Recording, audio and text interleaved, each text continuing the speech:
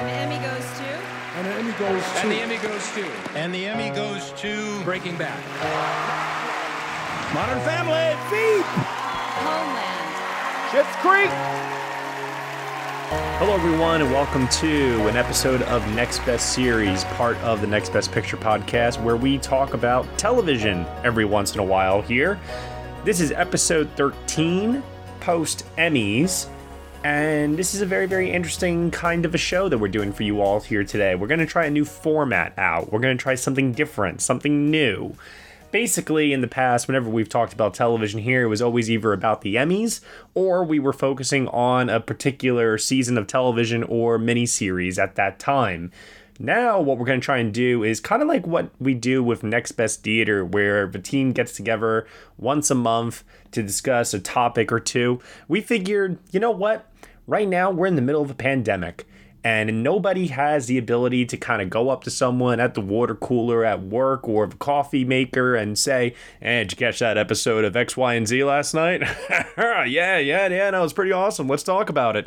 Can't do that. So here we all are as friends here at Next Best Picture, and that's what we're going to do here today. We're going to just talk about what we've been watching, whether it's something new, something that we're rewatching right now, and there is so much television out there. I find this to be actually an incredible opportunity for myself personally to get a chance to really learn and understand what people are watching, what people enjoy watching, and maybe I can start watching it too. And maybe I can get some good advice on where to start. Do I have to start episode 1? Can I kind of start later on and just pick it up? Where can I watch it? Where can I stream it right now? This is what we're going to be talking about. We're going to give it a shot. Your feedback is greatly, greatly appreciated for all of this. So without further ado, episode 13 of Next Best Series, where we are trying to find out what is going to be that next best series. Michael Schwartz, how are you tonight? I'm good. How are you tonight? I'm feeling pretty good after that introduction, I have to say. Nicole Ackman, how are you? I'm doing well. I'm excited to talk about TV, which is something that I don't typically watch. But you know what? The pandemic has changed a lot of things. Agreed. Ryan C. Showers, how are you? In the tradition of great female characters on television, I have poured a glass of red wine and I'm ready to dive in here with you guys. Well, let's all dive in, shall we? Who wants to start us off first? What have you been watching on television? Who wants to go? Should we do it in the order of who watches the most TV? So that would be you, Michael, I presume? Yeah, so allow me to explain, because I have a method behind my madness, and it will sound like madness, but allow me to take a deeper dive here. So our dedicated listeners may recall how on the main show every week, Matt asks me what movies I watched over the past week. And sometimes I don't have an answer, and that gets Matt very upset at times. However, that reason is because I watch far more television than I do movies. And even though you're going to hear me rattle off a ton of shows that I'm currently watching, my thing is I don't watch more than 2 hours of television a day. I make a really concerted effort not to watch more than 2 hours, sometimes 2.5 if it's a slower day. But I really, am conscious of how much TV I'm watching because I don't want to be one of these people staring off at a screen all hours of every day. So I watch about 2 hours a day, but they are usually different shows. And that's how I'm able to juggle all these shows on television that I want to watch and then older shows that I'm catching up with. So I will expand a show over a long period of time, but really live with those characters and those stories and, that world.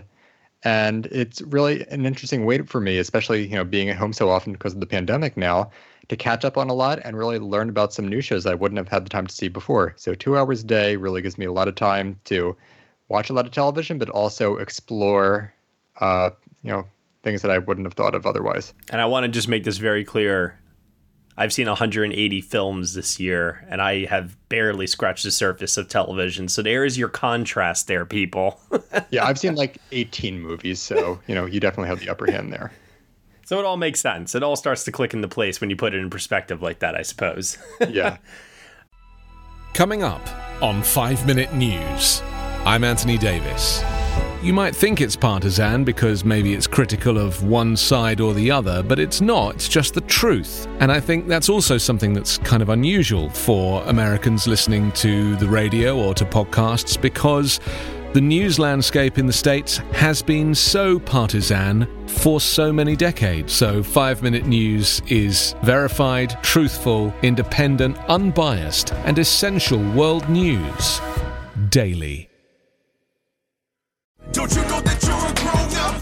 I'm a grown-up. Me too. Yep, me too. But these days being a grown-up can really suck. Luckily, we're grown-ups who grew up in the coolest generation. We had video arcades. And also some of the best TV and movies ever made. We lived the origin of awesome consumer electronics. The list goes on and on. Yep, Generation X. Exactly. And we're Gen X grown-up. Every week, the Gen X Grown Up podcast explores media, tech, toys, games, and more from both yesterday and today. Through the eyes of Generation Xers who absolutely love that stuff. You can find us on iTunes or wherever you get your podcasts. Or find us on our website, genxgrownup.com. Life sucks as a grown-up. All right, you think that was good enough? I hope so, man. I'm tired.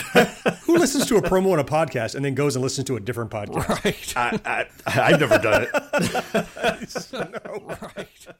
Why don't we, before we get to what you've been watching, Michael, why don't we just ask, Ryan next. Ryan, are you a big television watcher? What is your schedule usually like? Well, I am a big television watcher. Like I have a nice balance between film and television. Like they each play a specific role in my life. So I have a lot of TV shows that are like family to me. But I also am very interested in the Emmys and the competitiveness of certain races, and so that automatically propels me into being interested in television and keeping up to date. So yeah, I after the Emmy season, I'm kind of winding down with my television interest right now. I'm kind of pivoting back over to movies a little bit, just because I kind of go through a period where I am obsessed with movies, and then that dies down, and then I'm obsessed with TV shows again. But because of the pandemic, I've been working from home, so I do actually, unlike Michael, who is much more organized, I guess, in his television watching than I am. I usually have something on in the background while I work most of the day, and that's led me to watch a lot of television and a lot of movies over the past couple of months. So I doubt that my television watching will be given a break until I go back to the office, at least. Okay. All right. And Nicole, what about yourself? Okay. In contrast, I rarely watch TV. Particularly before this year, I really didn't watch much TV at all. I've already watched more TV in 2020 than I think I did in like 2017, 2018, and 2019 combined. I watch a lot of movies. I watch a lot of YouTube. I watch a lot of filmed theater, basically anything that's filmed that isn't television. And if I am watching TV, a lot of the times it's some sort of like BBC miniseries. But I've been changing that a little bit during the pandemic. I've actually been getting through some stuff now that I tend to watch an episode of something on my lunch break every day. A lot of times that's just like a 20-minute episode of something, but it still means it's more TV than I'm used to seeing. Sure. And that's actually a really good way to do it, too, is during that hour lunch break a lot of the times. At least I used to do that many, many years ago. I was actually a much bigger TV watcher pre-Next Best Picture as opposed to the Next Best Picture years of my life, a.k.a. the rest of my life until I'm in the ground. So TV for me has really, really taken kind of a back seat in my life in recent years. And I'm very, very selective about what I watch on television. I like to watch stuff that is in the Emmy wheelhouse. So this way, when we get around to our podcast about that, I kind of have some idea of what I'm talking about in some cases. Like out of left field nomination for Zendaya, for example. And just saying.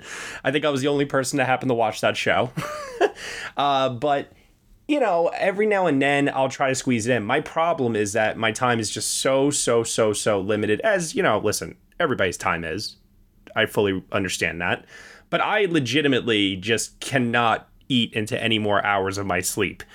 And I really, really, really need to, draw the line somewhere. And so what I also typically tend to do when I watch a season of television is I will carefully assess and I will ask myself, okay, there are 8 episodes here. They're an hour long each. Can I kill this in one day? Ooh. And that's how I typically tend to watch television. If it's all available, I will look at the episode count. I will try to find a weekend or something where I can sit in one sitting and I can just go through all of it. And I think that's the movie watcher in me. I'm not exactly sure. But I also find, too, that television is the kind of storytelling that can be so rewarding and filled with more highs than a movie, because it is a longer form of storytelling, that it really does prove the theory that, you know, like something like, say, I don't know, like what's a good long movie? Like Titanic, for example. Everybody loves Titanic, right? You know, Titanic could be another 3 hours long on top of the 3 hours that it already is, and people would still watch it, you know? And that's what it's like with television. It's, you know, if it's good and you're really, really into it, you will keep watching. So that's how I do it. So with all that said, and now that we've kind of gotten out of the way exactly how everybody watches TV and how much, why don't we actually first start off with Nicole, actually. I want to go to you first because, you know, like you said, kind of a new television watcher to a sort of degree. What have you been catching up on recently? There are two main things I wanted to talk about tonight. The first is just to say, today I decided, since we were doing this episode on my lunch break, to watch the first episode of Emily in Paris. Oh, yeah. I saw a trailer for that today, actually. It's a new show on Netflix with, it's got Lily Collins in the lead role. And it is about a Midwestern American girl who gets transferred to work in Paris and shows up not speaking a word of French to work in this French office. And I've got to say, I don't think I'll be watching any more of it. Oh, bummer. I wanted to give it a shot. I had, honestly, most of what I'd heard was that it was pretty bad. So I was curious just in what way. It has maybe the least likable main character I've ever seen in a TV show, and I'm sure she's going to undergo some sort of transformation, but I don't think I'm going to be able to stick it out long enough to see that happen. That's usually the case with television. It's kind of the epitome of like what Americans think Paris is. But is it really, for those that are here that have been to Paris? I've never been to Paris before, so I can't say. Well, I've been to Paris several times, and it's very much like, at least in the first episode, it's very much that Americanized idea of Paris, rather than like actual Paris. And she's pretty vapid, but my favorite thing is that she rolls up to this office and she's like, I'm going to teach you guys about social media because Americans invented it. And at the time she has 48 Instagram followers. Why is she dictating anything? I don't think I would listen to anyone with 48 Instagram followers trying to tell me how to run my Instagram account. So it's one of those shows where you're just sitting there like, how many people signed off on this? And I'm sure, you know what? I'm sure it's going to have an audience. I think it's kind of trying to play to a sort of Gossip Girl, Sex and the City crowd. Yeah, isn't it made from the person that made Sex and the City? I think yes, Darren Star. And he also did Younger, which is really popular on TV Land. So there's your green light right there. Yeah, but at least for me, it was pretty damn painful for me. Has anyone else seen this yet? Yes, I started Emily in Paris. And I have to counterpoint Nicole. I find it charming and delightful and just as light and delicate as a macaron. It is, you know, just comfort food of the highest order. And I am enjoying Lily Collins and, you know, the attempt to make it look like what Americans think Paris is. And I know it's all fake and fluff, but I love my fake fluff. So there you go. Now, what's the disconnect here? Why is it comfort food for you, Michael, but for Nicole, she can't stand this lead character? Well, what's going on there? You know, we're all cooped up at home right now. I wish I were in that version of Paris, just roaming around and, you know, looking at all the high fashion and nice people. And so it has nothing to do with the character. It has nothing to do with the character. I just like looking at the show. And I'm a character-driven person in terms of TV. Like if I don't like the characters on a show, I really just can't get down with it. Yeah. I tend to like shows that are very character-driven. And this is definitely not that. Well, this is not the episode where I convince you to watch Succession, then. That's for sure. Yeah. Well, and I'm not saying that the characters have to be likable. I like a good, like, I don't want to say evil, but, you know, interestingly immoral character as much as the next person, but you got to give me something there. And there's also some very questionable fashion happening here. In one scene, she's wearing 2 flannels layered over each other. Ew. And I literally paused it so I could send a Snapchat to a friend of it to be like, can you believe this?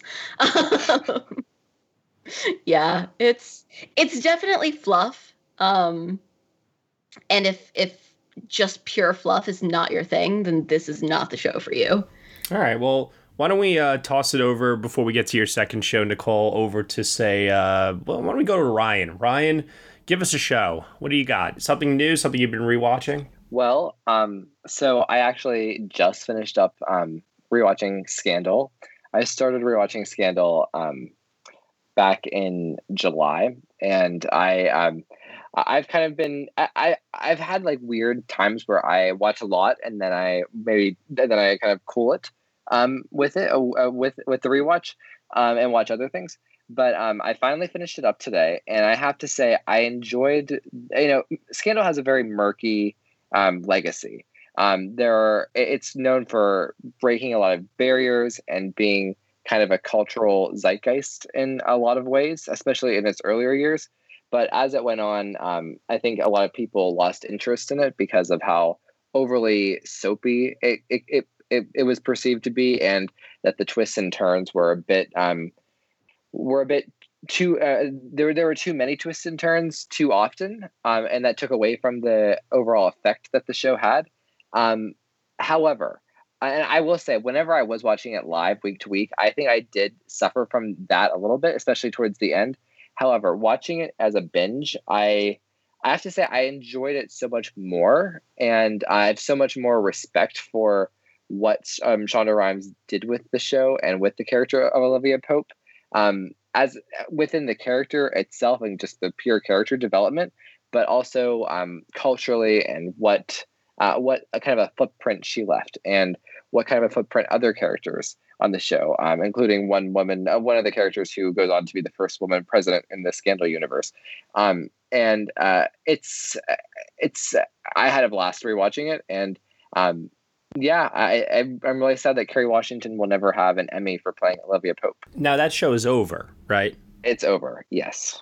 Since all the episodes are out and they were able to finish the show beginning, middle, and end, I presume. Mm-hmm.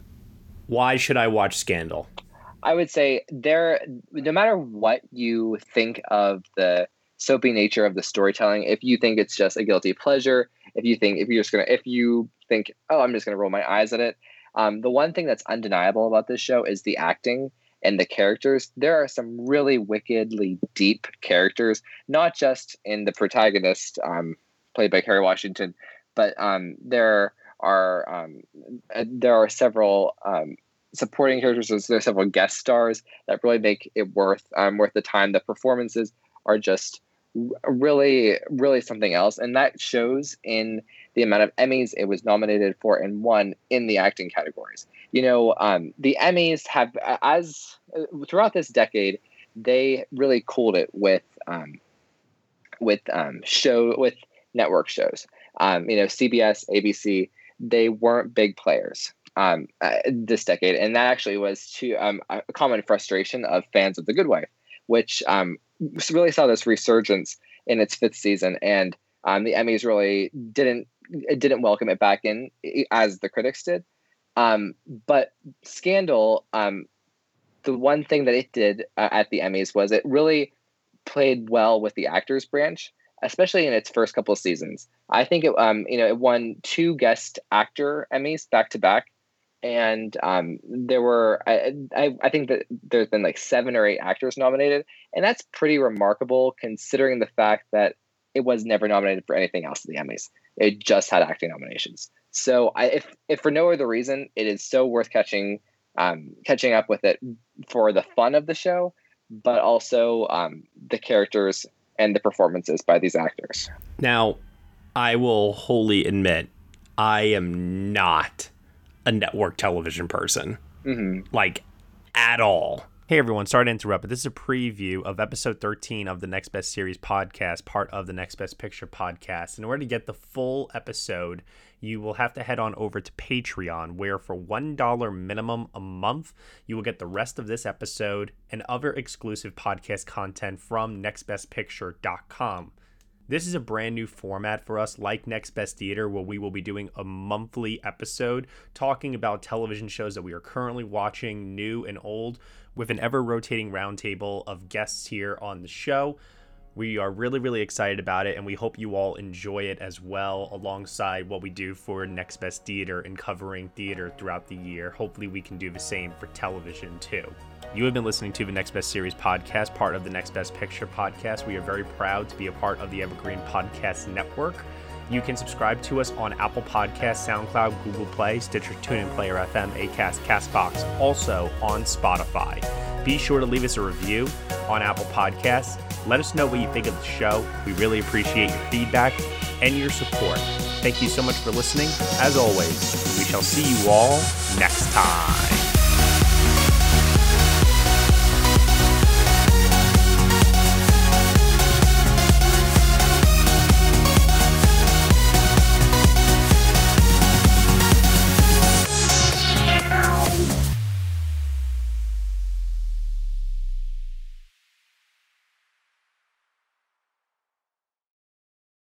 Hello, this is Gary Chahot welcoming you to check out the French History Podcast. Our main show covers the history of France from the first humans until present. If you liked Mike Duncan's The History of Rome and wanted a similar program covering the land of beauty, culture, and love, we are exactly that. We also host world-renowned scholars who have delivered guest episodes on their specialties, including 18th century pirates, revolutionary booksellers in 20th century Paris, the special friendship between the Marquis de Lafayette and Thomas Jefferson, and numerous others. Learn what you love and listen to the French History Podcast today.